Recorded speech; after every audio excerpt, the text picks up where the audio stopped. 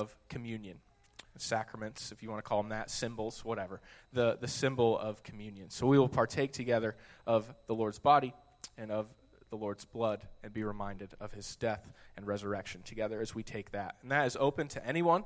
If you personally have a relationship with the Lord, you are welcome to partake of that. And if you don't have a relationship with the Lord, you can pray and ask him to start that today, and you would be welcome to take this with us as well.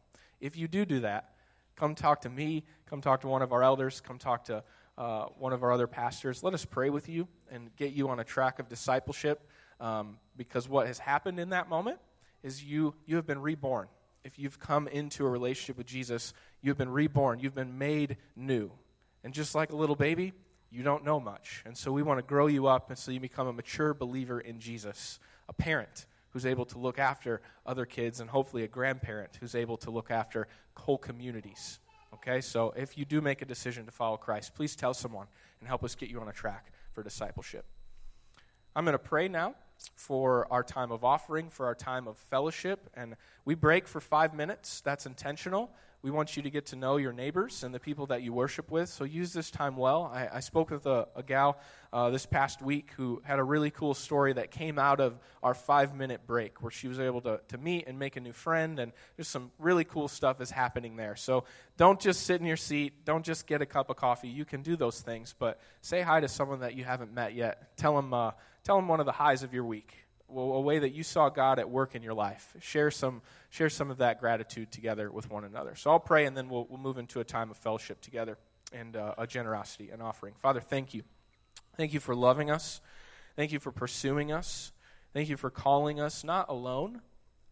Thank you for calling us individually, yes, but also calling us into a family, a corporate body that we might be together, that we might do the one another's of Scripture together. And Father, when we can't sing of your goodness, we can come alongside other brothers and sisters who can hold up our shoulders, who can lift us up and sing it for us. I praise you for that. I pray that this place would increasingly become a place of Christian friendship and Christian unity, where we set aside our preferences and our opinions, and we commit to look to King Jesus and make our lives move around the centrality of King Jesus, that we would put him at the center of all that we do, and that we would worship him not just through song here in this building, but that we would move out from this place further equipped, further energized to take your kingdom wherever we set our foot. Lord Jesus, you've placed your Spirit inside of us, and your Spirit is here now because you've said wherever 2 or more are gathered,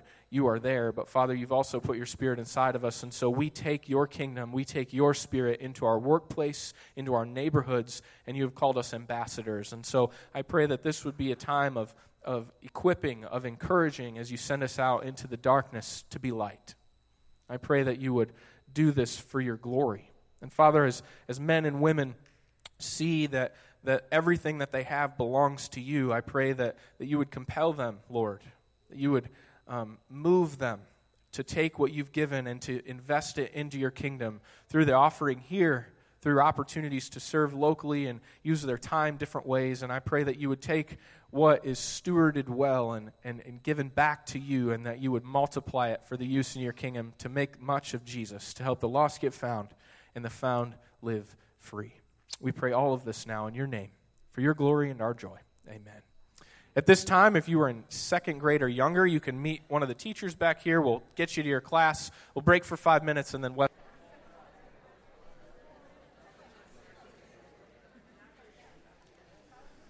good morning. Welcome. One quick correction. The screen for the cookout tonight said 6 o'clock. The bulletin says 5 o'clock. The bulletin is correct. If you show up at 6 o'clock, even your favorite type of pie might be already spoken for. So anybody that wants to come. And just a reminder, you don't have to be 50. You just have to be cool with hanging out with 50-plus-year-old people, which is actually a lot of fun. So, hey, this morning we are going to look at a pretty singular truth. It's a simple truth from Scripture, but it is a very powerful truth. And as Levi mentioned, we were at some conference meetings this last week, and one of the speakers said that sometimes the most important truth that we need to learn we already know. It's just that sometimes those truths are covered over with familiarity. We know these things so much that we kind of forget about them. And I kind of think what we're going to see in Psalm 37 is kind of fits into that category. So I pray that we'll all have our ears and our hearts open to hearing what God might not want to necessarily tell you as a new truth, but remind you and give you a fresh perspective on a very, very important truth. Before we get to that, a very, very quick public service announcement. Last Sunday, I was standing at the back door and had the privilege of meeting a gentleman that came through the door that said it had been 10 years since he had attended a worship service. And I don't know if he's back this morning or not. I hope that he is. But we welcomed him. Glad that he was here. On my way back, I was driving a gentleman home, and he shared with me that was the very first worship service that he had ever been to in his entire life last week here at Crossroads. And he was a gentleman about my age. Super, super encouraging to hear those stories. If you are here and coming to church is not a normal thing for you, I want you to know that you are welcome at Crossroads Church. We're glad that you're here. We often say that we are not a perfect church. So if there are a handful of things in your life that are not what it ought to be, or if your life is a complete train wreck, no matter what the situation, we are glad that you're here. This is not a country club. If you are here and you are interested in either coming to know Jesus Christ and what it means to center your life on him, if you have already come to know that goodness but you want to grow in that relationship, there is a place here for you. And for those of you that are a regular part of Crossroads, I just, as one of your pastors, want to say thank you for creating an atmosphere where people feel accepted and feel welcome. It is vitally, vitally important. And as we grow, it's going to be even more important to step out of our comfort zone. And when we see someone that we don't know, just introduce yourself. Say, hey, you maybe have been coming here longer than I have, but we haven't met yet. Extend just a warm hand of welcome to individuals. Thank you for doing that. Okay, this morning, again, we're going to look at Psalm 37. So if you have a hard copy of the Bible, or you've got a phone or a digital device, go ahead and turn to Psalm 37. It will be on the screen, but there really is something important about having a copy of God's Word out in front of you to be able to highlight things, to underline things, to make sure, whether it's any of the pastors here or whoever you're hearing teach God's Word, to make sure that it's actually being taught in an accurate kind of a way. So if you would, grab that out. At Crossroads, we absolutely believe that the Bible is God's Word. God literally speaks to us today through his word. What an amazing and powerful truth. Awesome to think about. This past couple of weeks, I've had the opportunity to be in Psalm 37 quite a bit. And I'm telling you that if you really grab the truth that's being taught, it will encourage your heart this morning. Psalm 37 was written by King David. He's written a lot of the Psalms that we've looked at this summer, not all of them. But in verse 25, King David actually says that he wrote Psalm 37 towards the end of his life.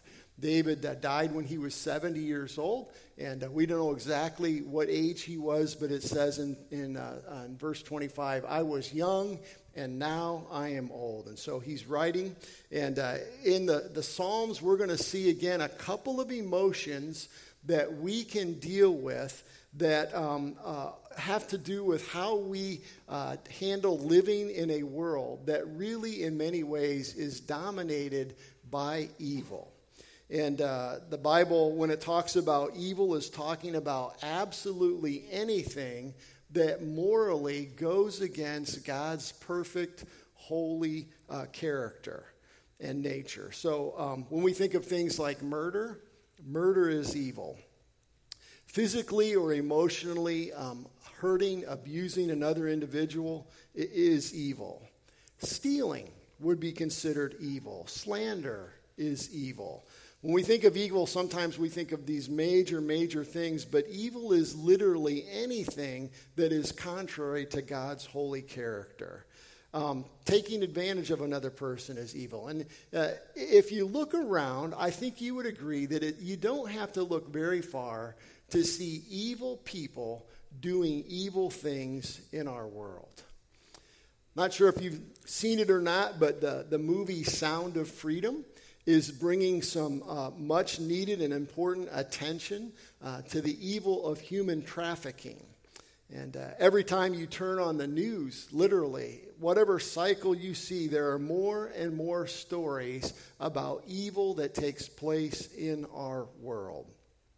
Stories about crime, about violence, about prejudice and discrimination, political corruption and greed. These stories are literally everywhere. It seems like everywhere we turn.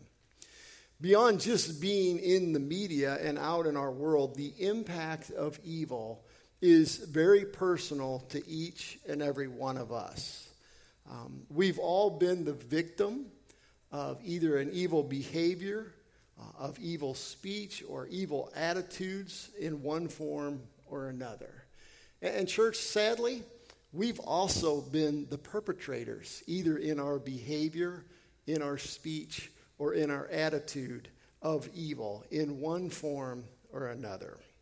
This morning in Psalm 37, we're going to take a look at a couple of the emotions again that we can deal with when it comes to evil. And actually, both of these emotions are emotions that we can respond to evil in such a way that it causes us to actually lose our joy and our peace in the Lord.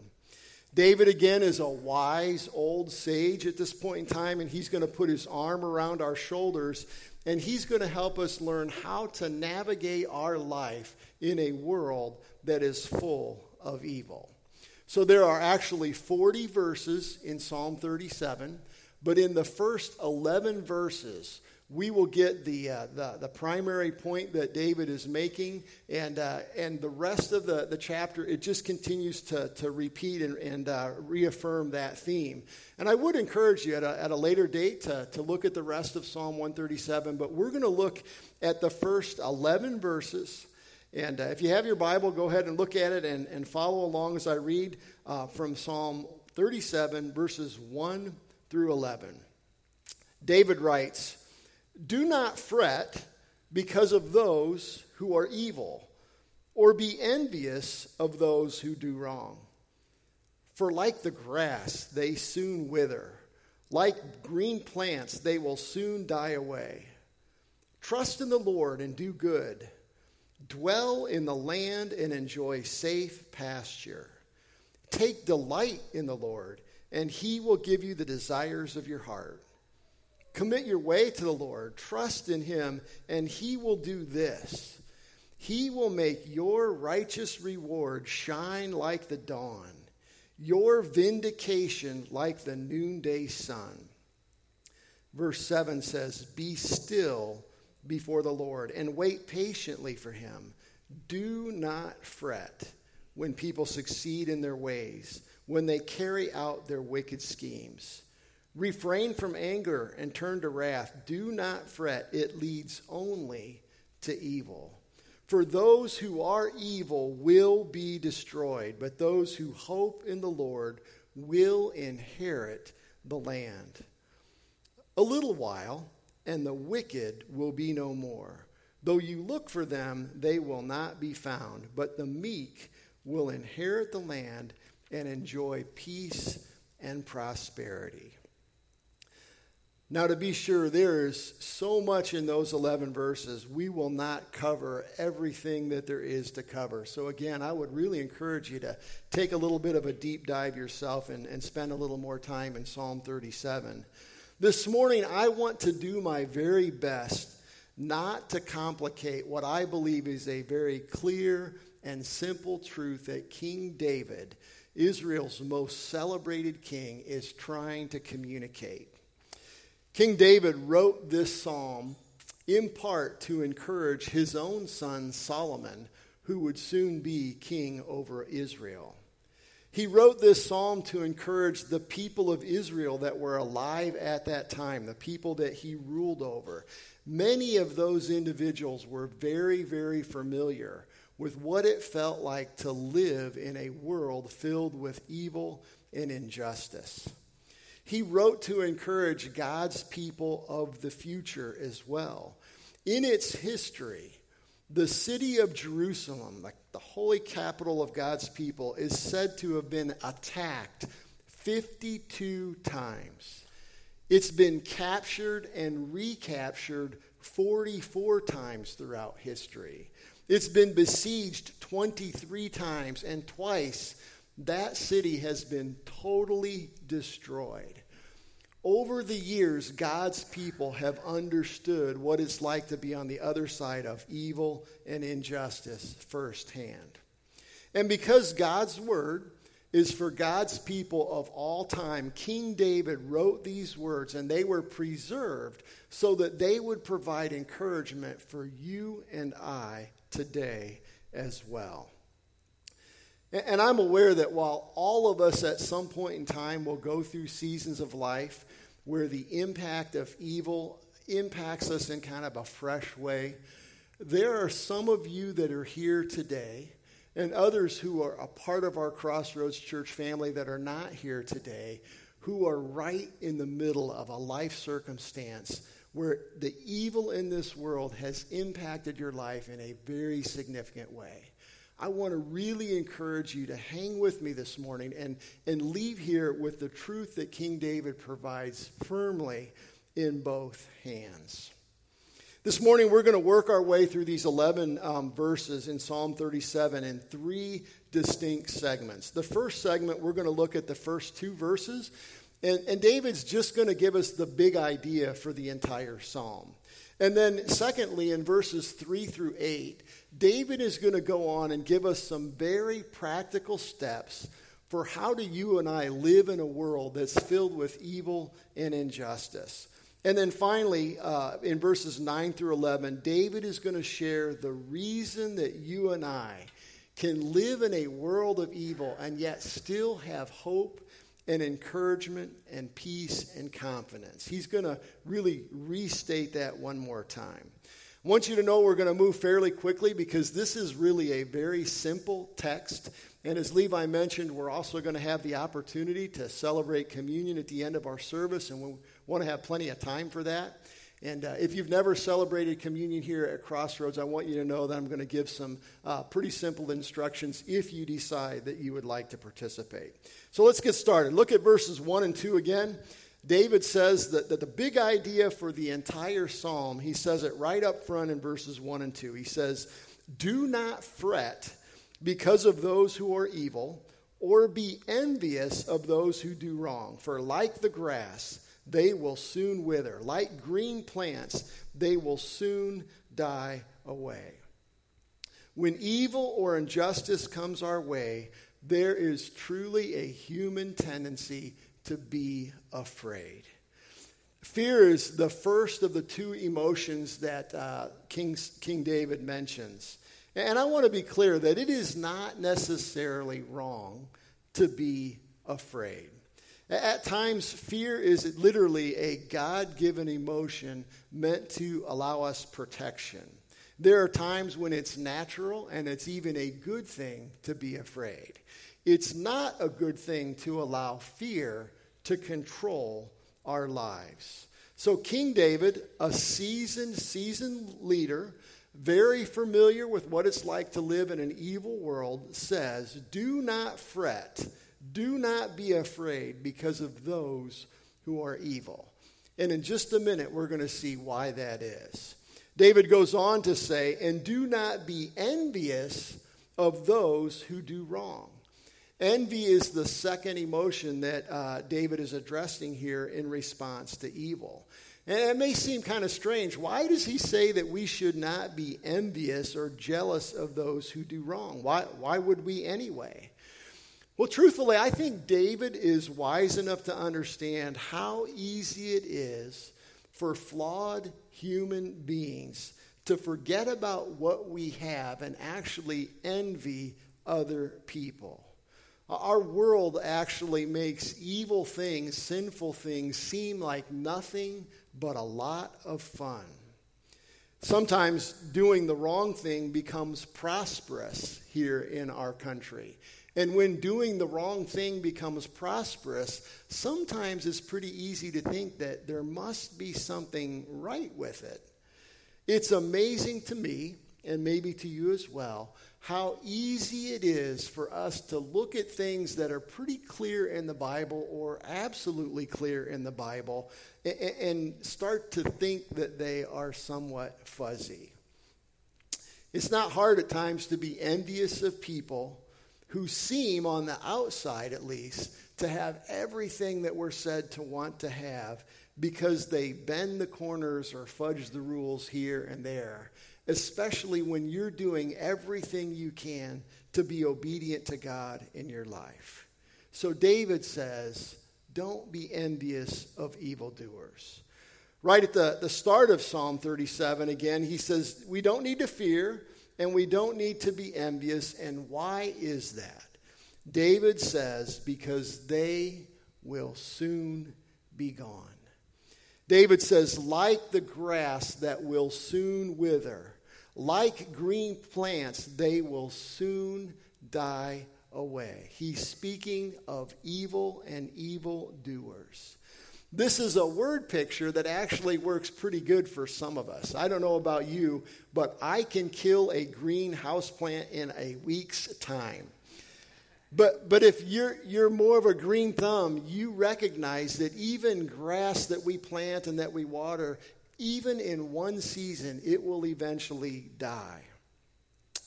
So David is making the point that evil in and of itself is not eternal. It will not last forever. You and I were born into a world that was broken with sin, and we know nothing but a world that is impacted by evil. It's everywhere we look. However, just like the grass that in literally a single season will die and go away, evil people will one day die and go away. They will be cut off and do evil no more. So, church, when you look at the evening news and watch literally the atrocities of evil things that are done by evildoers, when you are tempted to question why life seems so hard for you, but people who are doing all kinds of evil seem to have life better and easier than you, David says evil is only temporary. All of Psalm 37 repeats that same theme over and over and over again.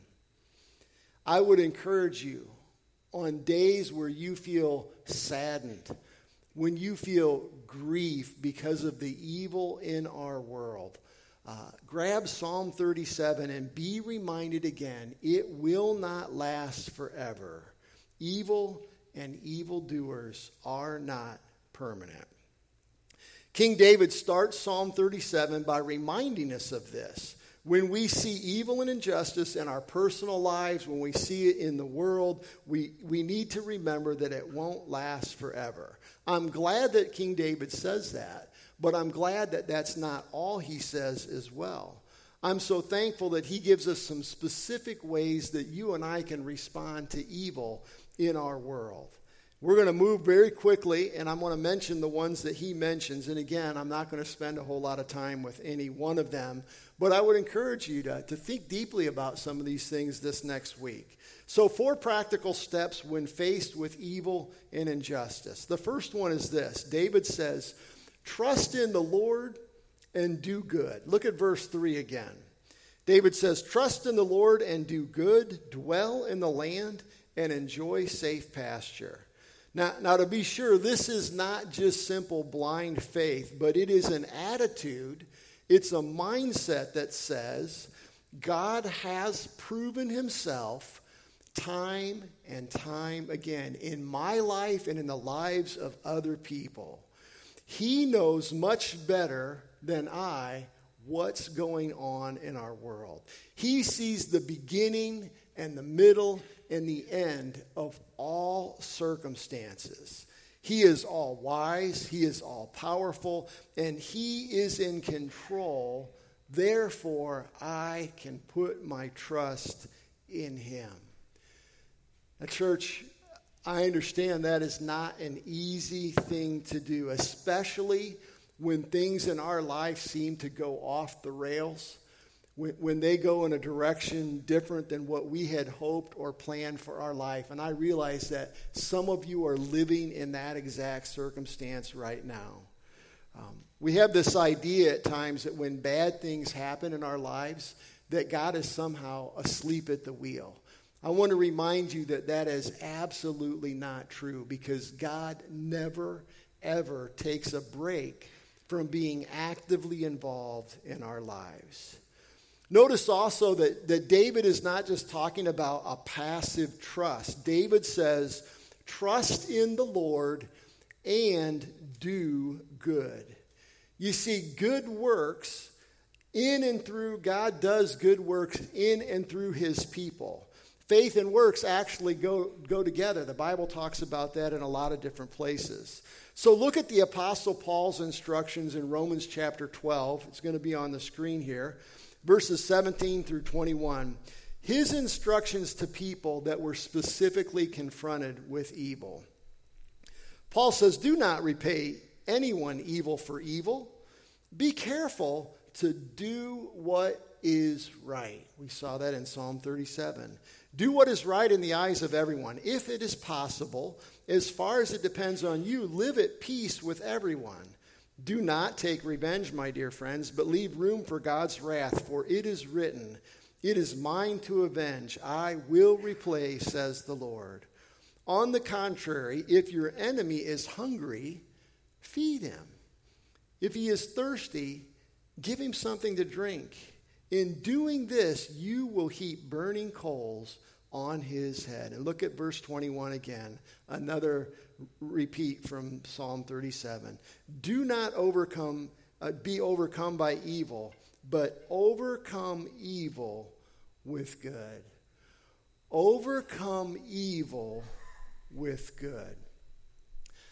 I don't have the time to flesh that out this morning like I'd like to. I probably should have built this entire message around just that statement. But I want to ask us all to consider this question. What are we doing daily to overcome evil with good? What are you and I doing daily, intentionally, purposefully to overcome evil with good? You know, that might look like something as very specific as getting involved in the human trafficking issue in one way or another. It might look like intentionally investing in a relationship with somebody so that one day you'll have the opportunity to share the gospel with them. That might look like showing patience and kindness to someone who has been extremely rude to you. Doing good can take literally countless forms. But what are you and I personally doing in our workplace, in our surrounding community, in our school, on our teams, in our clubs, in our home, to overcome evil with good? Give that some thought. Church, one day the goodness of God will once and for all triumph over all evil. Until that day comes, we are called to do our part to overcome evil by doing good. That can be big things, and that can be really small things.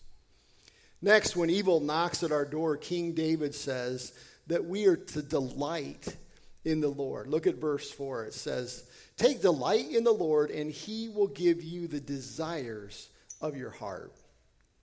Evil circumstances, simply put, have a way of messing up our plans for our happiness. Don't they? It's just amazing how that happens. David reminds us that true joy, true satisfaction in life are found in God himself. Delighting in the Lord involves looking to our relationship with Jesus for our deepest sense of satisfaction and contentment. God, and not the gifts he gives, is the true source of joy that we're looking for.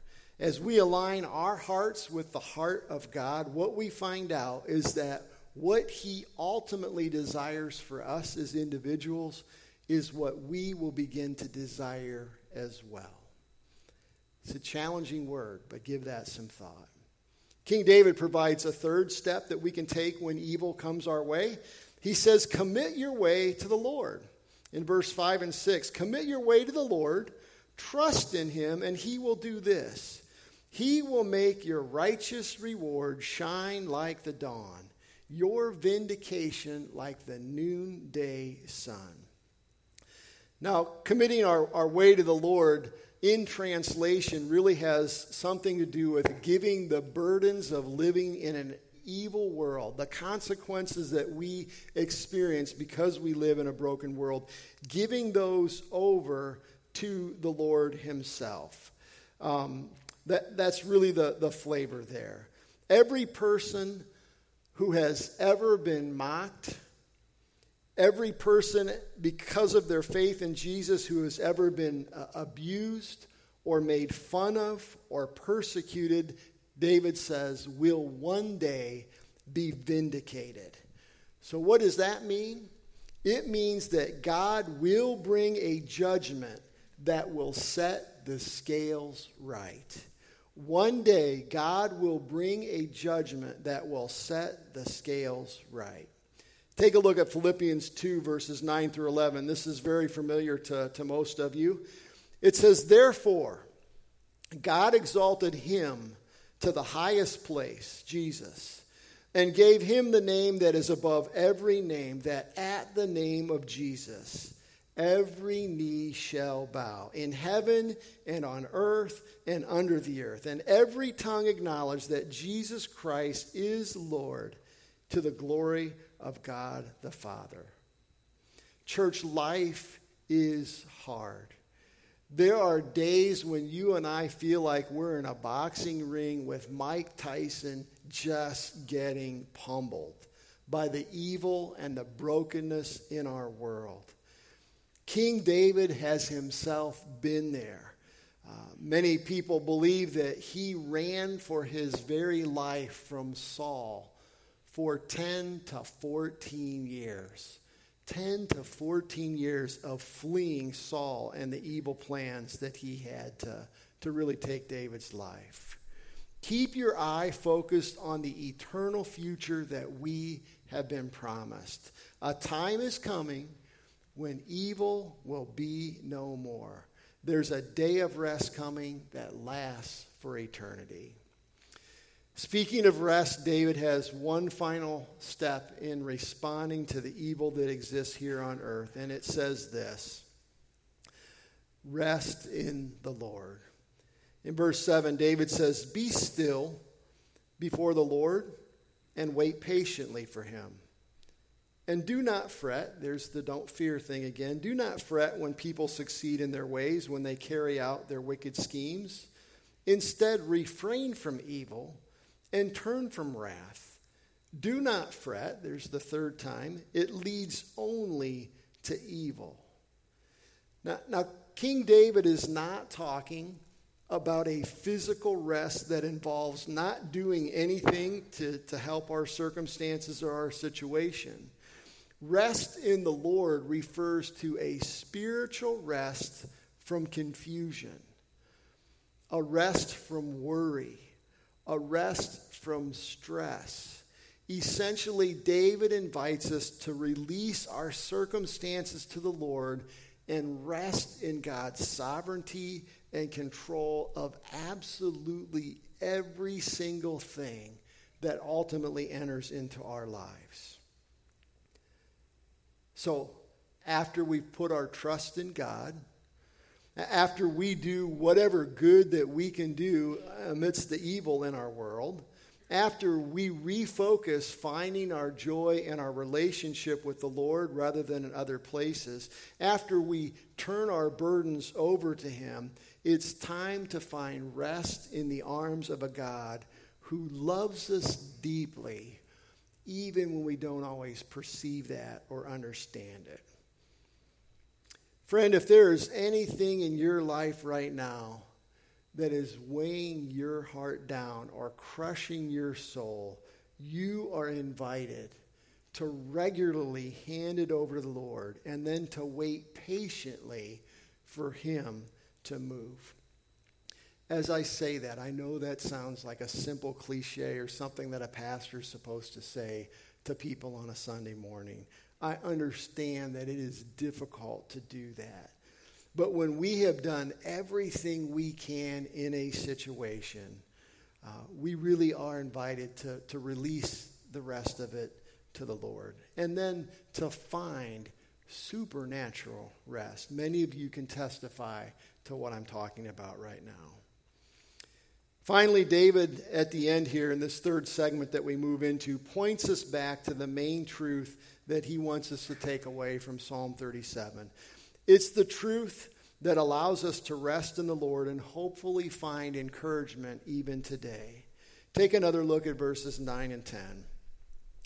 David says, "For those who are evil will be destroyed, but those who hope in the Lord will inherit the land. A little while, and the wicked will be no more. Though you look for them, they will not be found. But the meek will inherit the land and enjoy peace and prosperity." Church, we live in a world that is marked by sin and evil. I don't need to tell you that. Some of the evil in our world is really incredibly obvious. We live in a culture that absolutely celebrates and embraces some of the things that the Bible just says are sinful and evil. Some of the evil in our world is very, very subtle, but in one way or another, each and every one of us lives daily impacted by being in an evil world.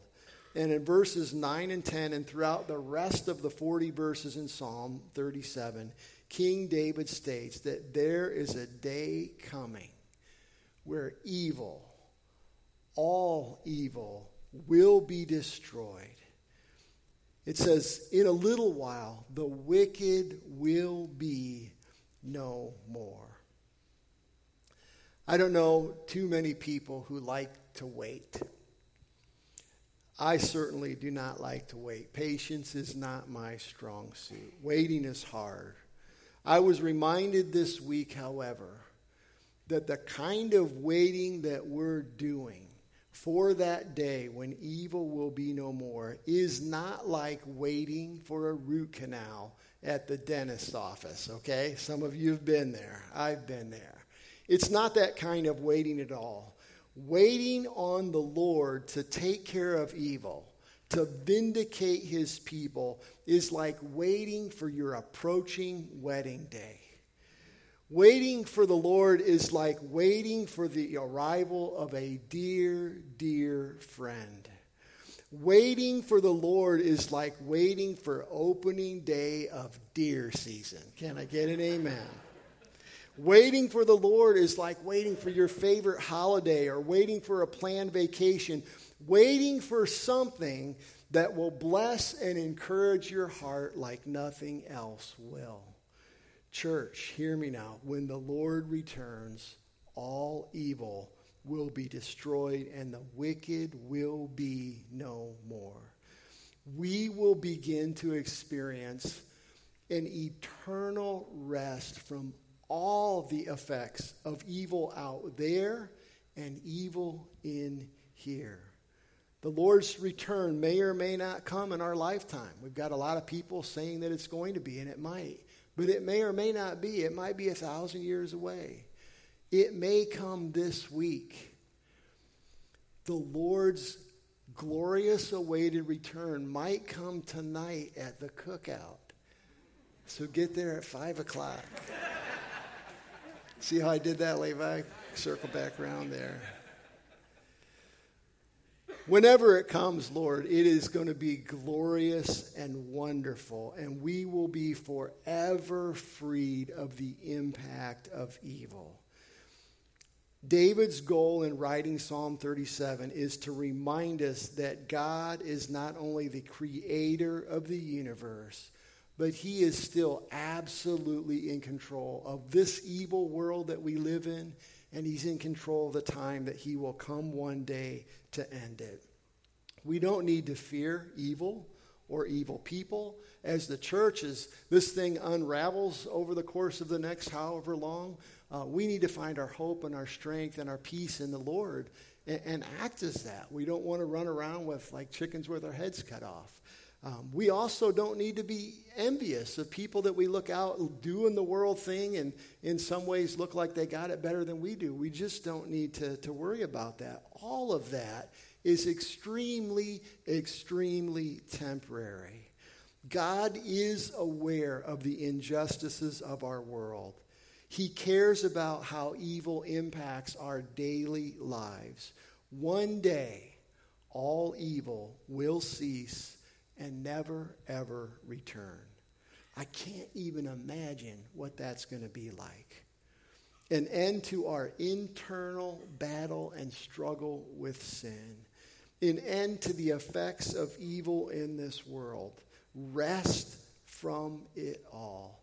One day, it is going to happen.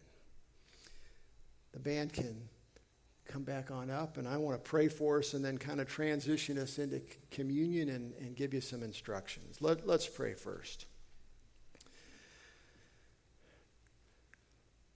Lord, we don't need to tell you that life here on earth is hard and it's painful and it's difficult.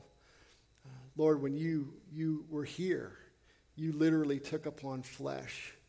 You understand better, way better than any of us, what it means to be mocked and to be made fun of, to be criticized, to be harmed, to even be brutally killed on a cross, undeservingly so. Lord, there was no evil in you, and yet you endured the consequences of evil. And Lord, we take comfort in that, knowing that you know how hard it is here. And Lord, I pray not only for every single person that's here, but especially for people that are here that are literally day by day experiencing in a very tangible, real way the effects of evil. And Lord, I pray for us that you would encourage our hearts, that you would remind us of this truth, that for whatever reason you have given the evil one the opportunity to have some power and influence in this world.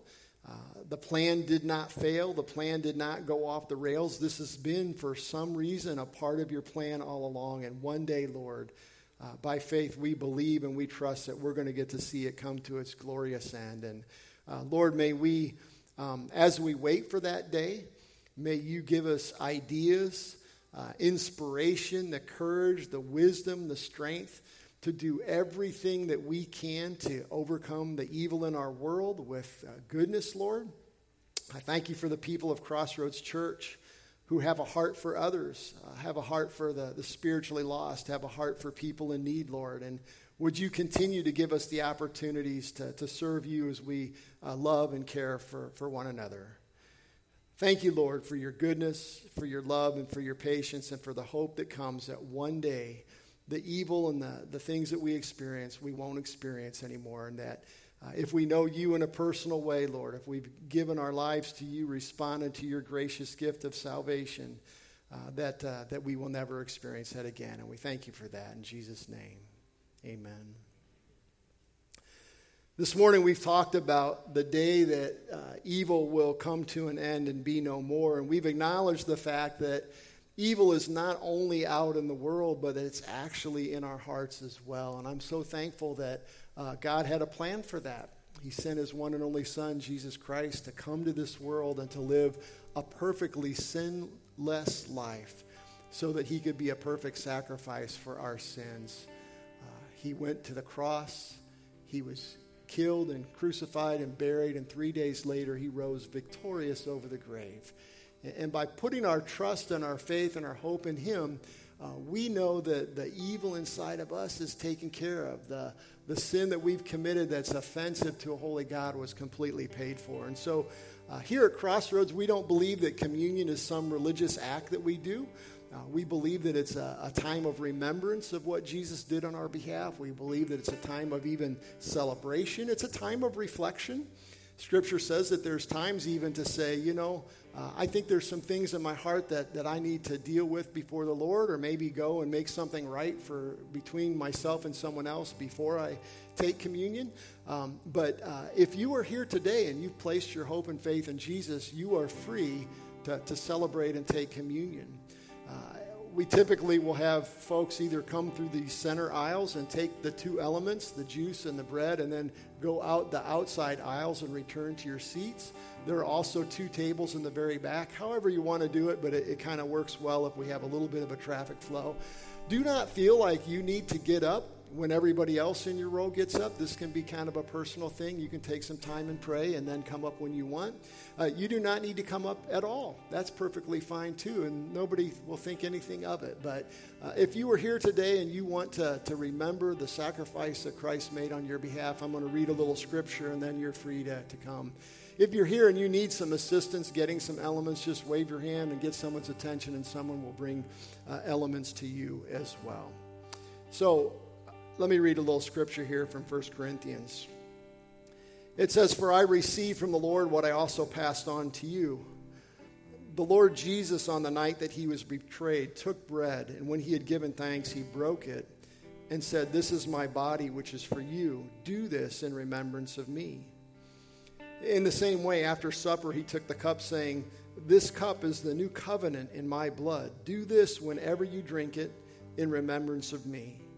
For whenever you eat this bread and drink this cup, you proclaim the Lord's death until he comes.'" Would you pray with me? Thank you, Lord. Thank you for your undeserved grace and mercy. Thank you, Lord, for your undeserved love that would motivate you to become our sin on the cross. As we eat this bread and drink this cup, we do remember and we give thanks for what you did to redeem us. May you be honored and glorified in our lives. Holy Spirit, we invite you to change us from the inside out and to help us to look more like you each and every day. We ask this in Jesus' name.